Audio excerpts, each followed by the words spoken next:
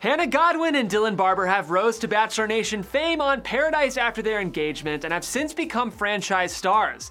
They recently threw an engagement party in Beverly Hills, and among the party attendees were Katie Morton, Mike Johnson, Hannah Brown, and her ex, Jed Wyatt, with his new girlfriend Ellen Decker.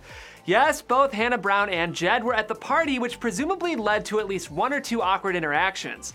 Then again, there were a lot of people there, so Hannah and Jed could have just as easily avoided seeing each other.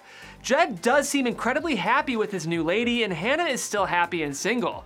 Are we ready to forgive Jed, or does Bachelor Nation still harbor resentment? Let me know your thoughts down in the comments below. That's all I've got for today on Bachelor News Daily, but I'll be back tomorrow with more. For more in the meantime, check out our Bachelor exclusive Instagram Batch Buzz Daily for memes and other news. We'll see you tomorrow.